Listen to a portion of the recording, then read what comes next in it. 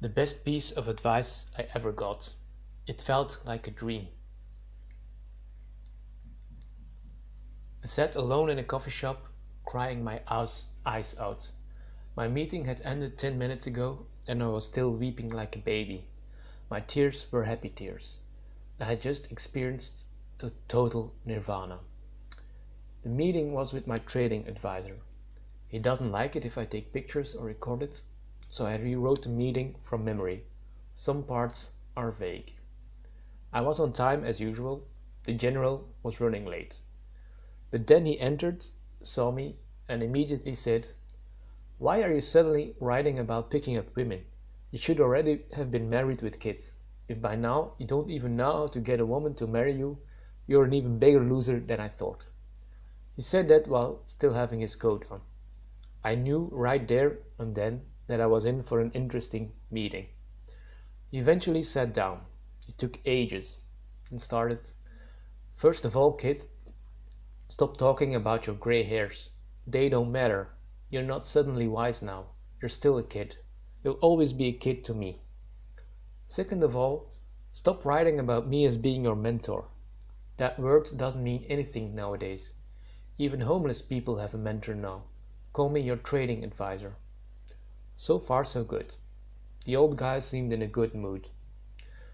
"The third and only thing I wanted to say today is that you don't know what you're capable of, but I know it. I know exactly what you're capable of, and frankly, it scares me a bit. You have all that raw talent and drive. You're picking up skills by the minute. Not women apparently, but skills. Focus and you can have it all. And eventually you are going to have it all. In 20 or 30 years you'll be the best trader, investor, mover and shaker on this planet. I know because I've been there. I know what it takes, and you have it. But you're wasting your talents and your time, and that makes me sick." The last sentence kind of shocked me. I thought I was doing a good job lately. He took a sip of his coffee, looked disgusted, and continued.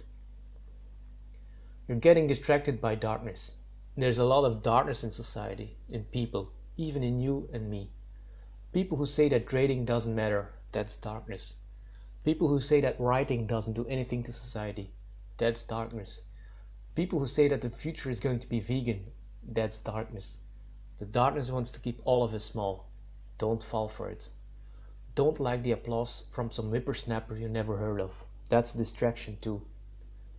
By the way, talking about claps, don't ask people to clap for you. You're not a baby that needs applause from his mother. Don't thank people for reading you. You're giving away all this wisdom for free. They should be thanking you. They should even be paying you." He reached into his pocket and slid something towards me. "This is for you. I got it from my attic. It took me 3 hours to get up there and back." It was an old, wrinkled piece of paper, a contour map. The word Aconcagua was written on top. "When I was young, I climbed mountains. We didn't have social media back then. There were no cameras or selfies. We just climbed. Nobody knew what we did. Mountain climbing is not a spectator sport. It's you and the mountain. Nowadays people are choosing the northern route because it's better for Instagram, or the southern route because they can do a Google Hangout there. That's how people die. Well, they died back then too. It's a dangerous sport, but you get what I mean. Doing it for others is dangerous. The same thing applies to trading. It's not a spectator sport. You don't trade for the applause. You don't trade for the claps. Respect the market, or you'll die. Writing is the same. Don't write for the claps. Trade like nobody's watching. Write like nobody's reading. Which in your case is clearly true. He was getting up. It always takes a while for him. "Everything hurts these days. Standing hurts, sitting hurts, walking hurts. The only pleasure I have is thinking about who you could be in 30 years. I won't see it, but you're going to have a hell of an impact. Don't throw that away. Don't get attracted to the darkness. Forward is the only way." He finally got up, looked me straight in the eye and said, "And don't write about not having a purpose. You know exactly what your purpose is."